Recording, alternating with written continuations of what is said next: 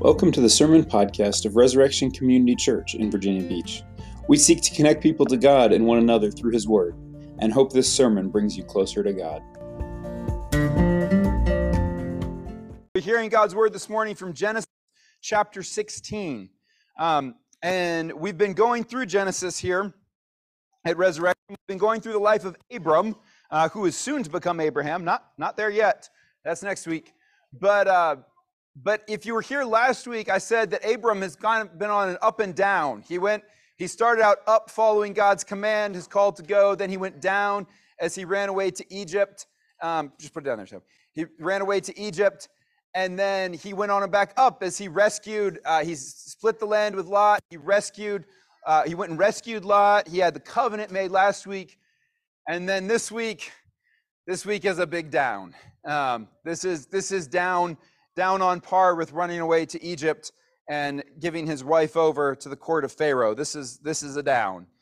And this is both a down in the life of Abram, and we can look at this and we could, it's easy to look at the biblical characters, whether it's the patriarchs like Abram or whether it's the disciples in the New Testament, and to kind of sneer at them a little bit, because the Bible is very honest about their faults and shortcomings. Like, how could he do this? And yet this is not really a text in the Bible for us to sneer at, because if we're honest, we do a lot of these same things ourselves. And we can see in all of the characters in this story see Abram and Sarai and Hagar, none of them are really models here. All of them have their shortcomings. And yet we should have great sympathy for all of them. Because though they fail and fall down and do the wrong thing, we are not better than they are. So just keep that in mind as we read. Also, keep in mind as we read, there are challenging things here. There are hurtful issues that this text addresses in our lives, of very painful issues of oppression, of childlessness, and so there is peace and hope in it. But the Bible is always very real about the struggles in this world. So let's read Genesis chapter 16, see what God has for us this morning. Now Sarai, Abram's wife, had borne him no children. She had a female Egyptian servant whose name was Hagar. And Sarai said to Abram, "Behold now, the Lord has prevented me from bearing children. Go into my servant. It may be that I shall obtain children by her." And Abram listened to the voice of Sarai. So after Abram had lived 10 years in the land of Canaan, Sarai, Abram's wife, took Hagar the Egyptian, her servant, and gave her to Abram her husband as a wife. And he went in to Hagar, and she conceived. And when she saw that she had conceived, she looked with contempt on her mistress. And Sarai said to Abram, "May the wrong done to me be on you. I gave my servant to your embrace, and when she saw that she had conceived, she looked on me with contempt. May the Lord judge between you and me." But Abram said to Sarai, "Behold, your servant is in your power. Do to her as you please." Then Sarai dealt harshly with her, and she fled from her. The angel of the Lord found her by a spring of water in the wilderness, the spring on the way to Shur. And he said to Hagar, servant of Sarai, "Where have you come from, and where are you going?" She said, "I am fleeing from my mistress Sarai." The angel of the Lord said to her, "Return to your mistress and submit to her." The angel of the Lord also said to her, "I will surely multiply your offspring so that they cannot be numbered for multitude." And the angel of the Lord said to her, "Behold, you are pregnant and shall bear a son. You shall call his name Ishmael, because the Lord has listened to your affliction. He shall be a wild donkey of a man, his hand against everyone and everyone's hand against him, and he shall dwell over against all his kinsmen." So she called the name of the Lord who spoke to her, "You are a God of seeing." For she said, "Truly here I have seen him who looks after me." Therefore the well was called Bir Lahai Roi. It lies between Kadesh and Bered. And Hagar bore Abram a son, and Abram called the name of his son, whom Hagar bore, Ishmael. Abram was 86 years old when Hagar bore Ishmael to Abram. Let's pray. Father, we thank you for your word. We thank you for your word even when it's challenging, even when it's hard. We pray now that as we reflect on your word together, that you would speak to us by the power of your Holy Spirit, that this word that was written down so long ago would be your word for us today. We pray that you would take this word, that it would not merely be information for our heads, but transformation for our hearts, changing the way that we think, the way that we feel, and the way that we live. In Jesus' name we pray. Amen. There's a whole series of Bible verses that are not actually in the Bible, but that people think are in the Bible. And probably the most famous of those Bible verses that are not actually in the Bible is that God helps those who help themselves. Anybody heard that? God helps those who help themselves. Anybody? You don't have to raise your hand to admit that you maybe you thought it was in the Bible at some point. So let me tell you, that is not in the Bible. It is not true. It is not said in the Bible. It is not true. And in fact, it is false that God helps those who help themselves. But this idea that God helps those who help themselves is deeply rooted into us as humans. We get this idea that, yeah, God's out there and God says things, but sometimes we just need to make it happen. What we see here in Genesis chapter 16 is Abram and Sarai taking a God helps them who helps themselves attitude. Abram has just been promised that he will be the father of a multitude. That he will be a great nation. His descendants will be as the stars on the sky, the sand on the seashore. And so now in chapter 16, he and Sarai are like, all right, well, it's clearly not happening with Sarai. She has been unable to bear children, and she is quite old. So let's see if we can make this happen with Hagar. And we can look at this from the objective side and from with the benefit of time and be like, what in the world were you thinking? But in their shoes, there's they shouldn't have done it for sure, but there is a sense of sympathy of like the difficulty of the situation that they were facing, the desperation of that situation. And yet it does not work at all. For the fundamental problem here is that we think that God helps those who help themselves. We think we need to do something. We think we need to make something happen. And as we see here in Genesis 16, when we try to make things happen in our ideas, it doesn't work. Because part of the problem here is that we lose patience with God's promises. We try to make them happen for ourselves. But the bigger problem is that the world is really hard. There are just these problems in the world that cannot be solved. I mean, think of, as we prayed earlier, for the situation in Turkey and Syria, the earthquake and the devastation of those earthquakes and the cold that's afflicting people, and then the political challenges of those countries with trying to bring in international aid. Like, it's just an overwhelming problem. There is no easy solution. When we get down into the details of our own lives, we find plenty of problems for which there's just no solution. And as we get in here in Genesis chapter 16, we find ourselves rapidly in a problem with no solution. What should happen now? Now that Abram and Sarai have done this and tried to create a family with Hagar, like, what is he supposed to do? What is she supposed to do? What is Hagar supposed to do? What is Sarai supposed to do? There's no good answers in this situation. And what we want answers. We want to make things happen, or at least we want to mete out the justice. So this punishment for you, this punishment for you, this level of justice. But instead, what God says to Hagar and what God says to Sarai and what God says to Abram, and ultimately what he says to us, is that God sees and hears. That is the message of Genesis chapter 16 for them. That's the message of Genesis chapter 16 for us, is that all the struggle of the world, all that we feel going on in our lives, in the world at large, all that we can't figure out, God sees and hears. It doesn't give a precise answer. The text, what exactly is going to happen, we'll have to see how the story plays out with Ishmael and with what will happen with Sarai. But the message is that God sees and hears. And we see that in verse 13. We see it two places. We see it in verse 11. The angel of the Lord said to her, "Behold, you are pregnant, shall bear a son. You shall call his name Ishmael, because the Lord has listened to your affliction." Ishmael means God hears. So the angel of the Lord tells Hagar to name her son, God hears, because he has heard her cries. He has heard her affliction at the hands of Sarai. And then she speaks to him in verse 13. She says, you are a God of seeing.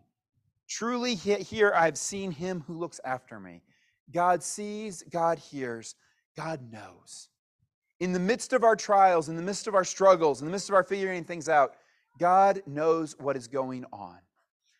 So I said that earlier there was a phrase, and God helps those who help themselves. There's also the famous dilemma of the problem of evil, of how can God, when we see evil in the world, how can God be all powerful and all loving? How can God be powerful and good and there still be evil in the world? This is a deep and enduring problem. It's a problem here in Genesis 16. It's a problem in our world today. How do we make sense of this? And I think for most of us, we at least intellectually agree with God's power. And so where we tend to struggle is with God's goodness. Is God really for us? And we see this, Sarai wondering, okay, God, you've made these promises. I'm sure you could do it, but you're not. Do you love me? Maybe I'll have to take matters into my own hands. Hagar, the helpless, being just passed about, forced into to bear children for her master, for her mistress's husband, and then driven off into the desert. God, where are you in this? And God's answer to them, his answer to us is simply, I am here. That we don't tend to doubt his power. We struggle with his goodness. And so this morning he calls us to trust his goodness because he is the God who sees and hears. So we can trust his goodness. We can have patience with his promises. We can wait on him to do what is right. So that's the big picture. That's the main idea of Genesis chapter 16, that God sees and hears. And in the midst of our struggles, in the midst of our uncertainty, in the midst of our lack of hope, our lack of trust, God sees and hears, and he makes himself present among us. So we're going to look briefly now, that's most of it. Real quick now, we're just going to look at the three characters and what they mean for us. So first, that God sees, so Hagar, Sarai, Abram, the three characters here responding to God, and three that show us how God sees and hears us. First, that God sees and hears the hurt, that's Hagar. God sees and hears the harsh, that's Sarai. And God sees and hears the hopeless, that's Abram. God sees the hurt, the harsh, the hopeless. And perhaps this morning you find yourself in one or more of those places. So first, God sees the hurt, Hagar. Hagar is not perfect in this story, but she's mostly hurt here. She is mostly the victim. It is her not perfectness is looking on contempt with Sarah, at Sarai. But I mean, Hagar is the position of a servant. She was brought from Egypt to be the servant of Sarai, and then she has no power here, and so she is taken. She's being used to try to produce offspring that Sarai expects will be her offspring by right. And this is hard. This is hard for us to even wrap our heads around, that this could even be a possibility of a thing. But it is what it is, and the Bible is clear that it is not going well. It is not a good thing that Sarai chose to do. So Hagar has been oppressed. Hagar runs away, understandably. And what happens to Hagar? Look at verse 7. The angel of the Lord found her by a spring of water in the wilderness. Just keep in mind who Hagar is. Hagar is not really of Abram's family. She's not supposed to be part of the line of God's people. She's not somebody that you would expect to be cared for. If this story was just about Abram, Hagar would just now disappear. Like, Abram made a mistake. All right, you're gone, Hagar. And let's keep the focus on Abram and his line with Sarai. But that's not what happens with God. God has eyes for Hagar. The angel of the Lord found her. Like, this is an impressive encounter. The angel of the Lord came and found her, spoke to her, interacted with her, gave her a message, gave her hope. What we see here is God's compassion for those who have been hurt. So this morning, if you find yourself having been hurt deeply, having been hurt in a situation that you have no answers for, that you cannot get out of, that you cannot fix, a situation where you have no power, the Bible this morning is not offering quick and easy solutions, but it is saying that God sees you. God wants you to know that He sees you and He hears you and He understands. And he tells Hagar to do something a little bit surprising. You would kind of think maybe He would take her away somewhere else, but He sends her back to Sarai. He says, this may not make sense, but go back to your mistress. Live there. Give birth to this child. But here's the promise. In verse 10, I will surely multiply your offspring so that they cannot be numbered for multitude. God, in His grace, looks at Hagar and says, I'm going to make good the promise that I made to Abram, that he would be the father of multitude. He wasn't supposed to do it this way. It was not supposed to do it through you. And Abram's line, God's covenant promises are going to go through another. They will go through Sarai. But Hagar, I'm giving you this promise too. You will be the mother of a multitude. In verse 12, about her son Ishmael, he shall be a wild donkey of a man, his hand against everyone, and everyone's hand against him. And he shall dwell over against all his kinsmen. That may or may not seem like a good thing. It's a bit of a rough life, but the notes in the ESV Study Bible point out that Hagar was in a position of powerlessness. And God is saying to her, your son Ishmael, he will be a powerful one. It's not always going to be easy for him, but he is not going to be anybody's servant. And so there is hope and there is grace here for Hagar. Because God sees those who the world would shove aside.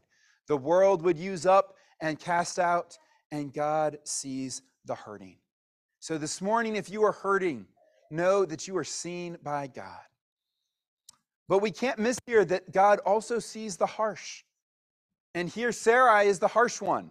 It says that in verse 6, Sarai dealt harshly with her. And even for the harsh, there is grace. God does not give up on Sarai. God does not take away His promise for what was done to Sarai, for what Sarai did. Instead, God brings her servant back to her, and then He will remain faithful to His promise to Sarai, even though she was harsh, even though she was oppressive, even though she tried to take matters into her own hands. And so maybe this morning you know that you have not been in the position of being hurt, but you know that you have hurt others, that you have done harsh things, that you have used your power to take advantage of other people. There is grace for you too. There is grace for you to receive the love of God, to come back to Him and say, God, why did I do this? We can look at Sarai, those of us who have any piece of power, any opportunity to treat other people badly, can look at Sarai and say, we do not want to be like this. But I have done this. Out of my own fear, out of my own trying to make things work, I have acted harshly towards others. And I repent. And God has grace for you too.